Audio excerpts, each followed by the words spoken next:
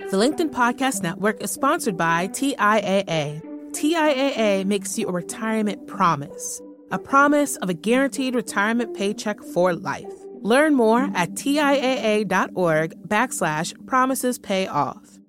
All right, so are you ready to begin? I am. Okay.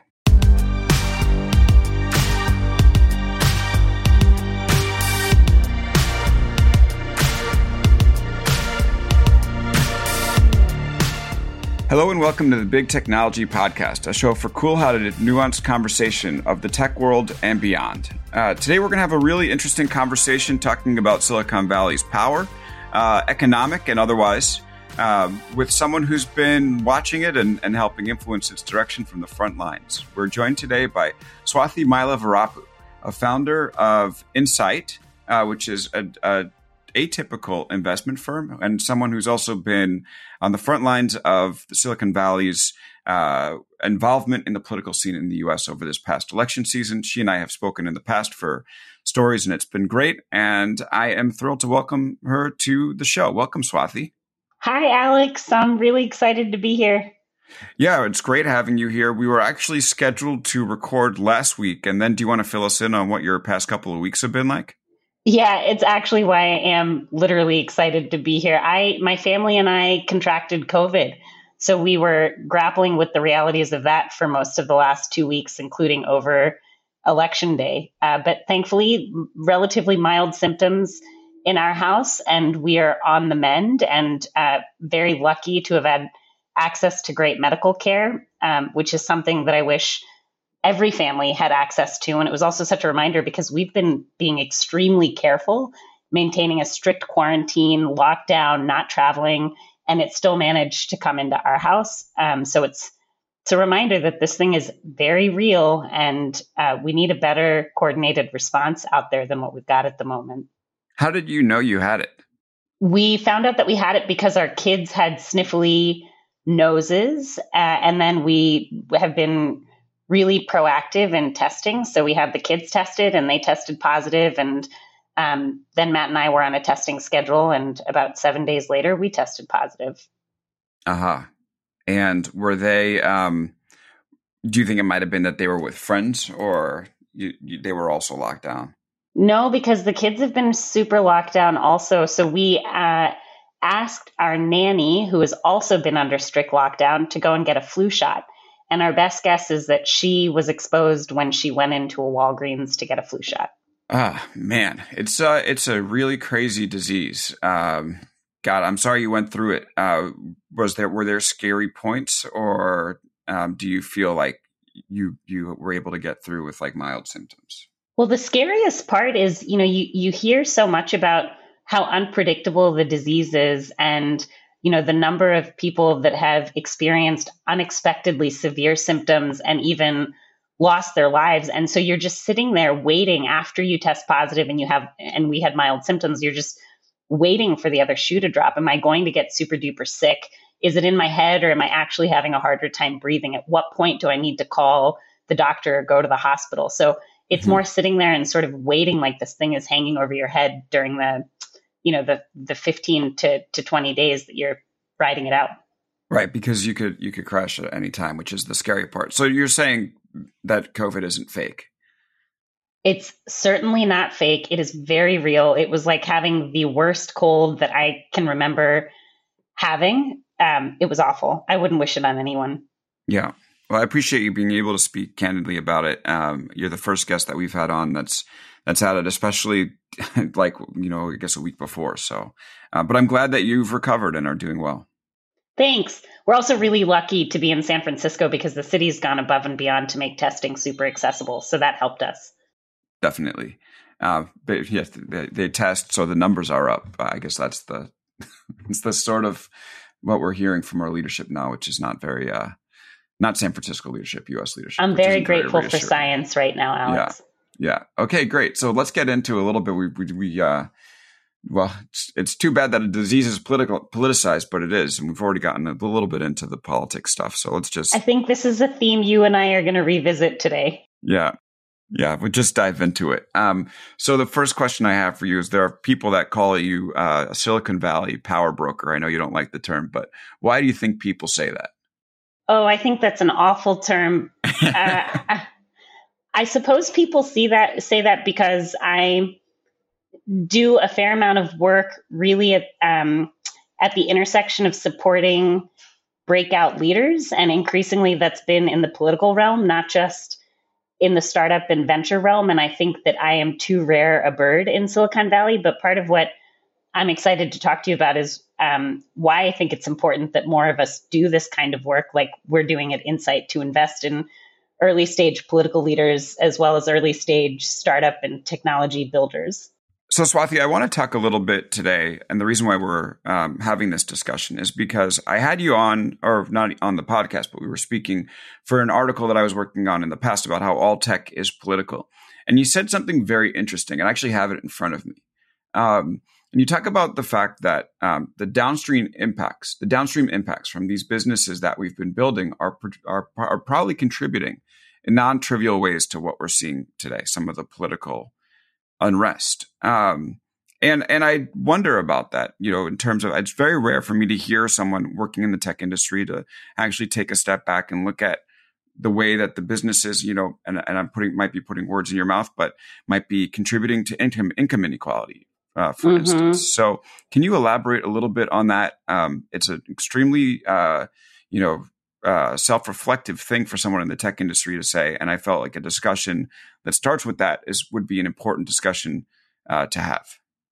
For me, the point that I'm making is much broader than whether or not the CEO or founder of a company is pro-Biden or pro-Donald Trump. I think we're missing the plot when we focus on whether or not someone's taking a position on who should be president alone. The bigger truth, if you look underneath the hood, is that we are increasingly building products, platforms, and businesses, because these are businesses at their core, that are benefiting from the polarization of America, from the decay of truth in this country, from some of the core foundational stones that our democracy is built on. You can see that in a way that's been super well documented with social media companies, for sure.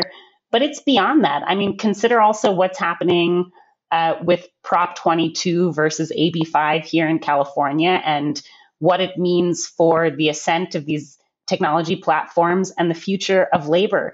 We're living in this moment in America where the idea of market fundamentalism and unfettered capitalism is increasingly in question.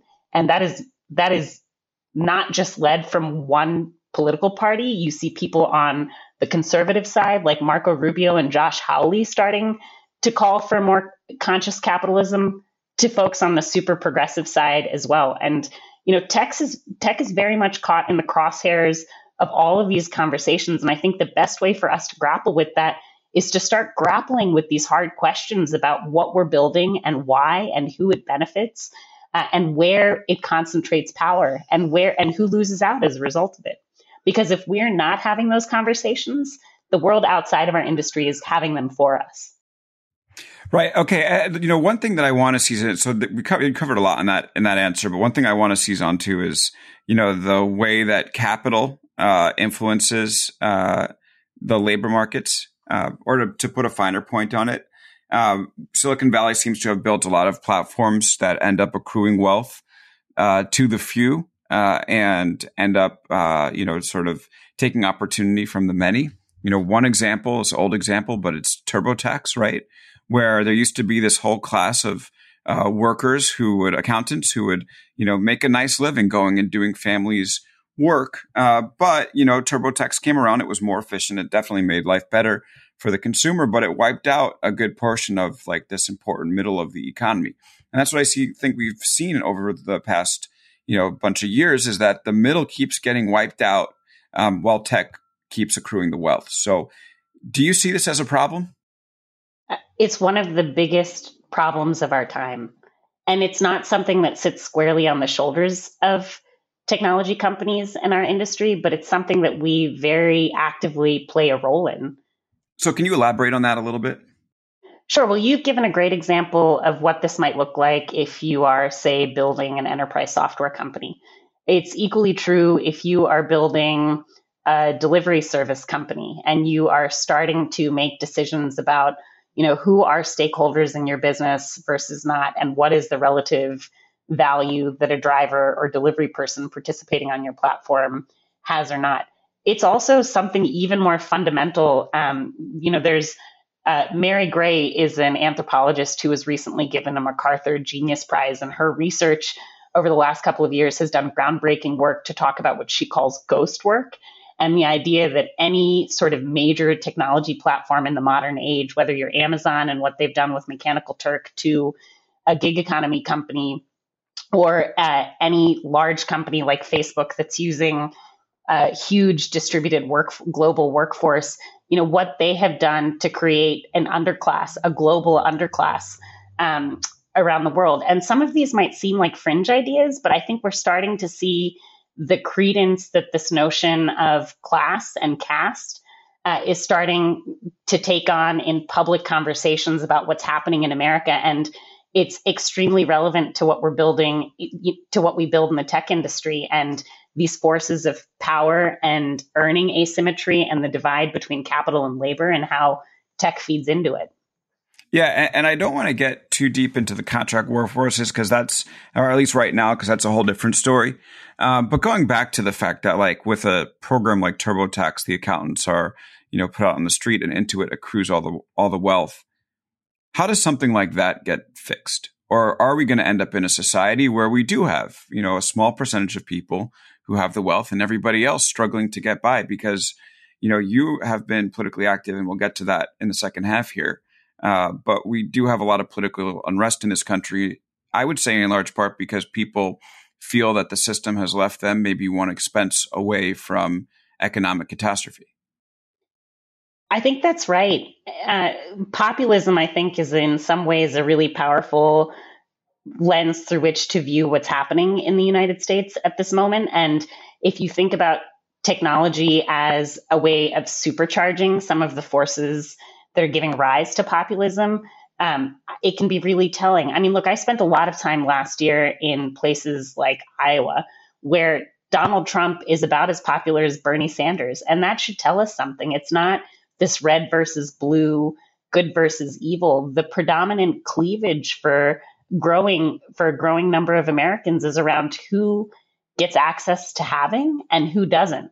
And so, it's interesting. You're posing this as a question of technology building software that's kind of inverse Robin Hooding, taking from the folks that can least afford it and accumulating wealth. I think it's a little bit more complicated than that. It's not just that certain stakeholders are getting to accumulate disproportionate amounts of money. It's also what we're taking away from so many people that provided for their family, were able to put bread on the table and bind the American dream of their children and their children's children having a better life than their own, that we are stripping that away and we're not offering a viable alternative.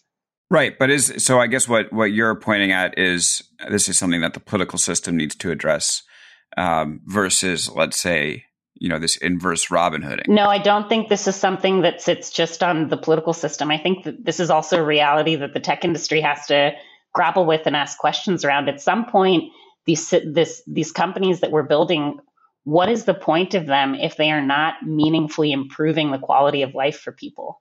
Do you think people actually ask that question?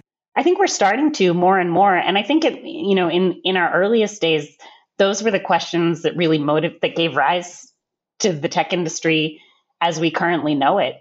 Wherever those intentions have led us, I believe at our core, we are good and we do hard things, not just to make a lot of money, but because they make the world better. And so what I'd love to see is a wider spread, deeper reckoning with some of those core values-based questions. These days, I think our industry would be better if we talked as much about our leaders' values and the real world value that our companies are creating as we do about our valuations. Right. And it's interesting because this is sort of the reason why I thought it would be great to have this discussion and put it on the show, is that so often when I speak with tech leaders, They talk about like people who are against technological change as being similar to the people who are against moving from the horse and buggy to the car, just totally not being able to see the bigger picture. And I wonder, like, is it actually something that we should start, discussing? And why have so few people started to ask how are tech products leading to the state of society that we have today in terms of, the economic haves and then the economic have-nots? Yes, we should be having those conversations. Those conversations are happening. They are happening today, right now, whether or not we acknowledge that they are. So the question for my peers and my colleagues is, do they want to be part of those conversations? I mean, look, obviously, there's somebody in the White House who calls into question foundational science and the advance of modern thinking when it benefits him. And he is just the tip of the iceberg. There's a growing movement of conservatives and elected officials in this country that do the same. And so too on the other side of the political spectrum, there's a growing conversation around what is the purpose of capitalism? What is the purpose of technology and innovation if it is not fundamentally improving the lives of everyday people? This movement's getting a term, conscious capitalism. And I think there's a lot of credence to it. And the more those of us that are here investing in future technologies, building the companies of the future, choose to participate in it, I think the better served we are in terms of what we find is investment worthy, but also in the kinds of problems that we decide to take on and solve with the companies that we build. For example, should more venture capital go into technologies and companies that are addressing our climate crisis? We make that choice in the allocation of capital in the founders and companies that we back, alongside wanting to generate a top-notch return. It's not clear that we have to choose between building great businesses and making a ton of money and solving big, hard problems that are worth solving. I think we do hard things regularly, and you got to find the opportunities that sit at the intersection of those two things. And one of the things that's interesting is I feel like maybe people, in private make this admission that this is something that needs to happen, but we really rarely hear it in public. What is going on behind closed doors when you speak with people in the tech industry about what the impacts of this wealth consolidation is? The tech industry isn't a monolith. You know that better than most. It's showcased in the diversity of viewpoints you bring onto your podcast and you cover in your stories. But I think that there's a growing concern. It's interesting. 2020 saw two concurrent things that are really interesting to me. One, there's a growing popular techlash, if you will, across most of America outside of Silicon Valley that calls into question the motivations, goals, and unquestioned utility of what's happening in our industry. But we also saw an unprecedented number of people from inside the tech industry become politically and civically engaged. I mean, how many of our colleagues and friends were motivated to do something around this year's election? And so what that tells us is we're an industry full of individuals that care deeply about the future direction of America, about doing good in the world, about solving hard problems that matter. But somehow that has come a little bit unplugged from what the ramifications of our platforms and our businesses have had. And that, there's reason for optimism in that. I think we can get out there and sort of rectify things and take more ownership and have these harder conversations. It's something that I push the folks in our Insight portfolio to do all the time. We start at the very beginning by looking for founders that want to build big, hard problems and values-driven businesses. And we drive them and help create platforms for them to have conversations about some of these hard questions around what they're building as they're building their businesses. I'd love to see us create more space for those kinds of conversations from more leaders across our industry. Okay, I want to talk a little bit more about the solutions that you're working on to this when we come back right after the break. So hang with us. We'll be back right after this with Swathi Mailavarapu. The LinkedIn Podcast Network is sponsored by TIAA. In the last 100 years, we've seen financial markets swing, new currencies come and go, decades of savings lost in days. all showing that a retirement plan without a guarantee, quite simply, isn't enough. So more than a retirement plan, TIAA makes you a retirement promise. A promise of a guaranteed retirement paycheck for life. A promise that pays off. Learn more at TIAA.org/promisespayoff. From LinkedIn News, I'm Leah Smart, host of Everyday Better, an award-winning weekly podcast dedicated to personal development. Whether you're looking for ways to shift your mindset or seeking more fulfillment in your life, we've got you covered. You can build internal resources. That's what the study of psychology is about, building internal resources. Turning towards is one of the most important elements of successful relationships, no matter what kind of relationship it is. The thing that underpins all of this productivity stuff is finding a way to make the journey itself enjoyable. The journey is the destination. The beauty of uncertainty is infinite possibility. When you don't know what's next, you don't know what's next. And thus, anything can be next. Join me as we dive into captivating stories and research-backed ideas that have empowered me and others to lead lives with more clarity and intention. Everyday Better, making growth an everyday practice. Listen to Everyday Better on the LinkedIn Podcast Network, Apple Podcasts, or wherever you get your podcasts.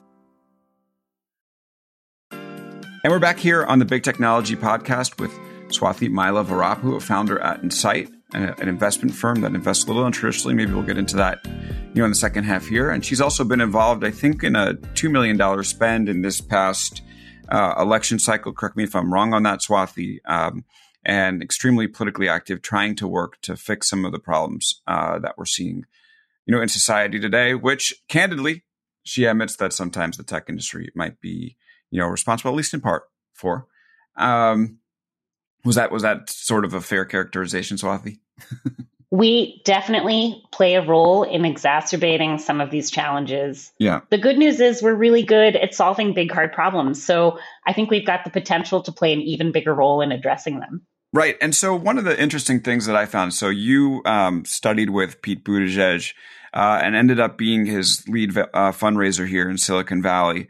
And one of the questions I have for you is, if we're looking at the fact that tech is creating this world of haves and have-nots, why a Pete Buttigieg and not someone like a Bernie Sanders, who seems more attuned to the idea of, Pete Buttigieg felt to me more of a status quo candidate, obviously something status quo that's not Donald Trump, but Bernie Sanders talked about this, really focused in on bringing the people who were left out of the economic picture and, giving them a chance to succeed in this economy. Now, I'm going to say this with the caveat that I'm not a Bernie Sanders voter, but, looking at the message, it seems to me that you might have gravitated towards him. So why Pete Buttigieg? Yeah, well, look, I think the way that you phrased your question, Alex, is in part my answer. So much of Pete's magic and his unique talent is his ability to have very direct conversations with voters and talk to them openly about ideas that they might have pre-assumed to be too extreme or too radical, if you will, but to make them palatable. I'll give you an example. At the beginning of the primary last year, Pete was the candidate out there in the Democratic presidential primary talking about, calling into question why the number of justices that we have on the Supreme Court was a fixed number. And in fact, opening up the question of maybe there's future court reform that calls into the question the size of the court. Now, wherever you are on that as a potential solution, it became a mainstream idea in the run-up to the election 2 weeks ago. Something that everybody across the spectrum was talking about. It was there on Fox News as much as it was discussed on CNN or C-SPAN. And that is so much of Pete's magic and his talent is to position ideas that might seem too far extreme or too futuristic and to make them seem approachable and palatable and to make them relevant in the current political moment. It's a skill that he has in spades. It's also something that I think is true of new generation political leaders. So while you're right, I've known Pete for half of our lives, and he gave me the opportunity to work on his presidential campaign. It's also something that I've seen in the deep political work that I've done for the last 4 years. So right after the 2016 election, I helped build a program called The Arena that at this point has trained a few thousand young Americans around the country who are incredibly diverse to be first-time candidates and staffers. And this attribute, this ability to talk past partisanship and to speak to core values and to connect with voters on both sides of the political spectrum is a skill that we see in all of these graduates coming out of the arena too. I think it's an indicator of the direction our politics are headed in. Right. But with Pete, you mentioned the court packing thing, and, it wasn't it was definitely something that was embraced by the more, progressive wing of the Democratic Party, but it wasn't something really geared towards fixing the economic system. And I don't think that's like when people thought of Pete Buttigieg, I don't think that that's really what they thought of. In fact, the knock on tech industry support of him, Mark Zuckerberg seemed to also, have a fondness for him and had gone out and traveled, taken this car ride with him.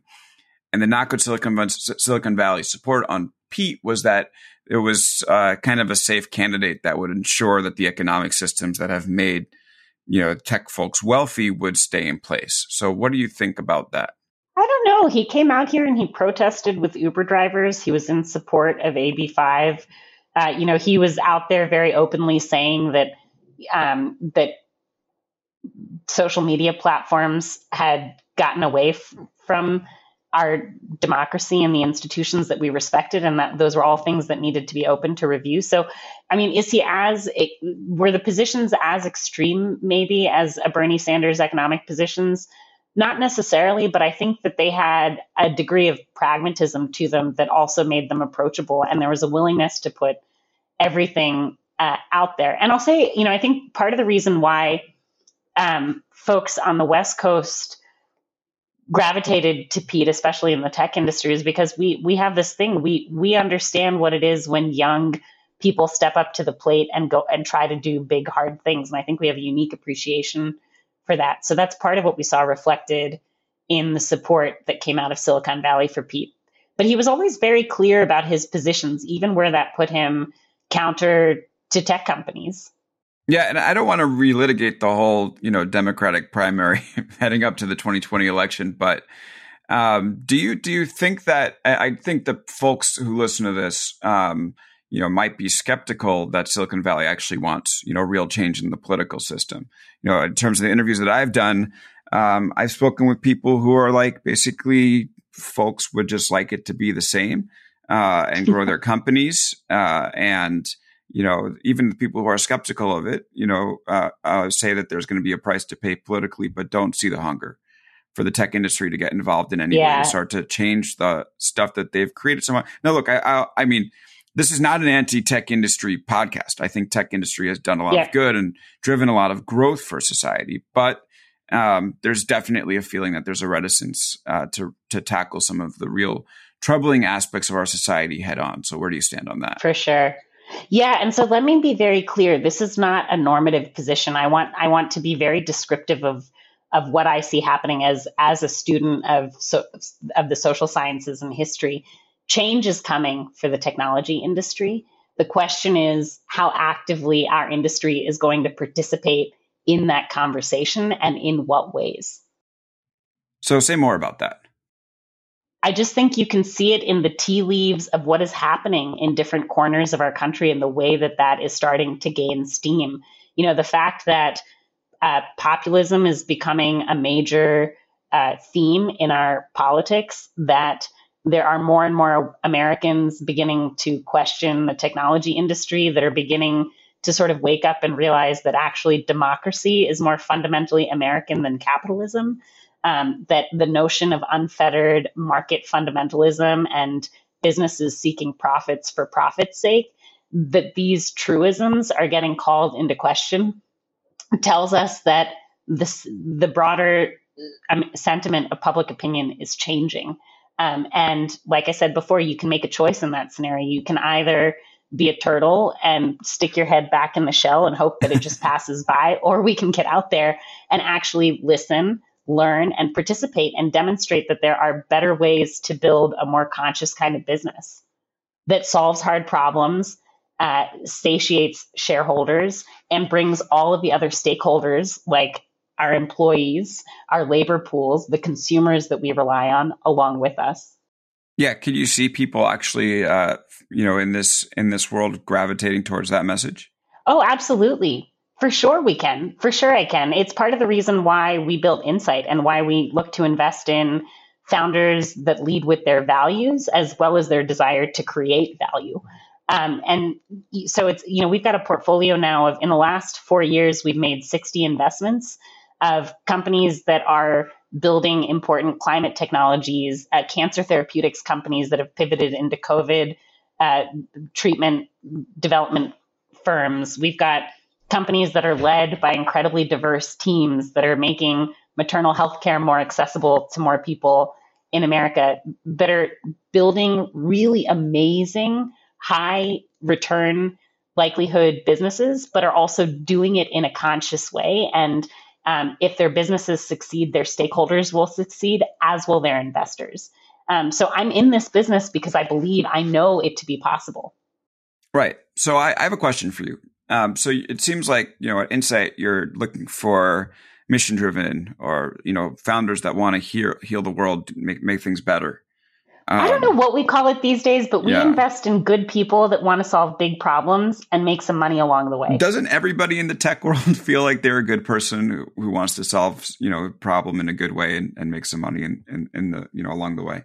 I hope so. I want to believe that most of us in tech are good people. But again, you got to be willing to have the hard questions about what you're building and why, and in what ways does it actually benefit people. I think for a long time, the first few years after I started Insight, I could tell some people got it and some people really didn't, because you'd start to talk about values and doing good, and it would make some folks really uncomfortable. Like, oh, there's no data around that, or well, what's good or what's bad? This notion of a false neutrality.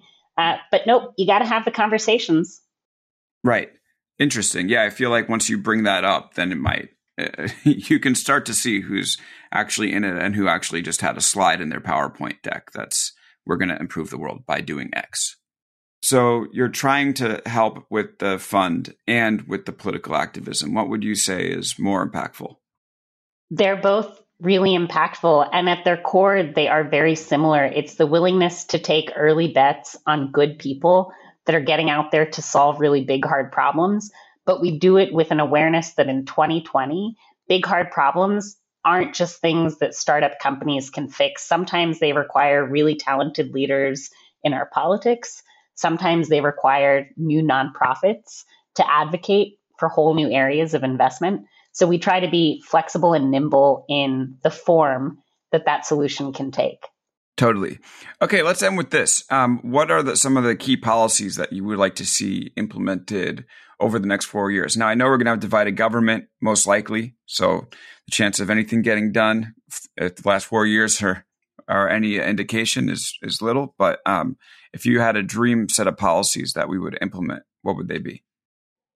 Well, for one, I'd like to see us get this pandemic under control, because I think there's no economic recovery. We can't even really start a conversation about economic recovery until we figure out how we're going to get this virus in control. And there are too many Americans whose health, but also livelihoods depend on that, on better leadership from the top. So that's the first thing that I hope we get there on. And I think it's such a huge opportunity for the tech and innovation community to step up to the plate and play a part in it, because we know how vital science and scientific and tech breakthroughs are going to be in the development of treatment and the widespread accessibility of it. So that's a big one. But the other thing is, I want us to have a set of forward-looking policies that really look at getting the economy working for more Americans. It's a lot of the themes that you and I have spoken about today, Alex, but I think we've got an opportunity with the new administration to focus on some of these nonpartisan conversations around how we get the American economy working for more Americans. And maybe that starts with things like student loan debt forgiveness and an economic stimulus and relief for families and small business owners across the country. But forward looking, I think it's got to be a lot more than that, and really look at the breakdown of capital versus labor in this country and who has access to those two things. And just looking at the composition of the transition team for the Biden-Harris administration and how incredibly diverse it is in gender, in race, but also in thinking, socioeconomic background, I'm really hopeful. I think this could be one of the boldest periods of leadership on economic issues that America's seen in a long time. Okay. So, I mean, I got two policies. Maybe I missed one, but help end the coronavirus and then, think about student loan forgiveness. Is there anything else that you'd be interested in pursuing? Oh, no. Well, student loan forgiveness would be part of just a much broader based economic reimagining. So I think that could include a host of things, including reinvestment in underprivileged communities, focusing on advancing home ownership for more parts of the country, focusing on minimum wage and what that looks like. We saw some important advances at the ballot box around those questions 2 weeks ago, but I think there's more to be done under federal leadership there. Mm-hmm. Okay. And then if for tech companies out there, if there's a few things that they could do differently, what would you recommend? Focus on their core products and platforms and ask those hard questions about how their products and platforms are supporting or undermining democracy, and who they're working for and why, and how we ensure that they work for more people. That's a big part of it. And then the second is to look internally, because it's not just what our companies build, it's also how we build them. So these conversations that we've been having for a while around the diversity or apparent lack thereof in our boardrooms, in our management teams, and our employee bases, it's a really important moment to be asking those questions. These are the things that we have control over, what we build and how we build it. So I'd love to see more of us asking these kinds of hard questions and pushing ourselves to choose between right and wrong. Get in there and get uncomfortable. Yeah, well, I hope more people will. And I think that I admire your ability to step out and your willingness to step out and start talking about some of the things that people might speak about behind closed doors, but, then you see them on Twitter or you see them in op-eds and they talk about how good the tech industry is and aren't willing to start to, admit that there are some problems that the industry is causing and then think about how to solve them. So it's good that you're doing it. It'll be interesting to watch the way that you end up, working with political candidates in the future and helping, train the next set of political candidates with the arena. And we'll definitely be keeping a close watch here on the Big Technology Podcast. Thank you, Swathi.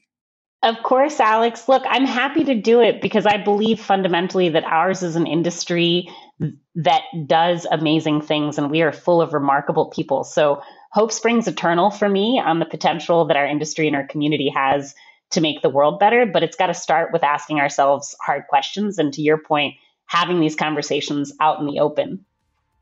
Totally. Well, all right, everyone. Thank you so much for listening. It's been another week on the Big Technology Podcast. We bring out these interviews every Wednesday. So if you're a first-time listener, we invite you to subscribe. And if you're a long-time listener and like what you're hearing, if you could rate us on your app of choice, that would be terrific. We'll be back next Wednesday with another edition of the Big Technology Podcast. Until then, take care, and we'll see you in a bit.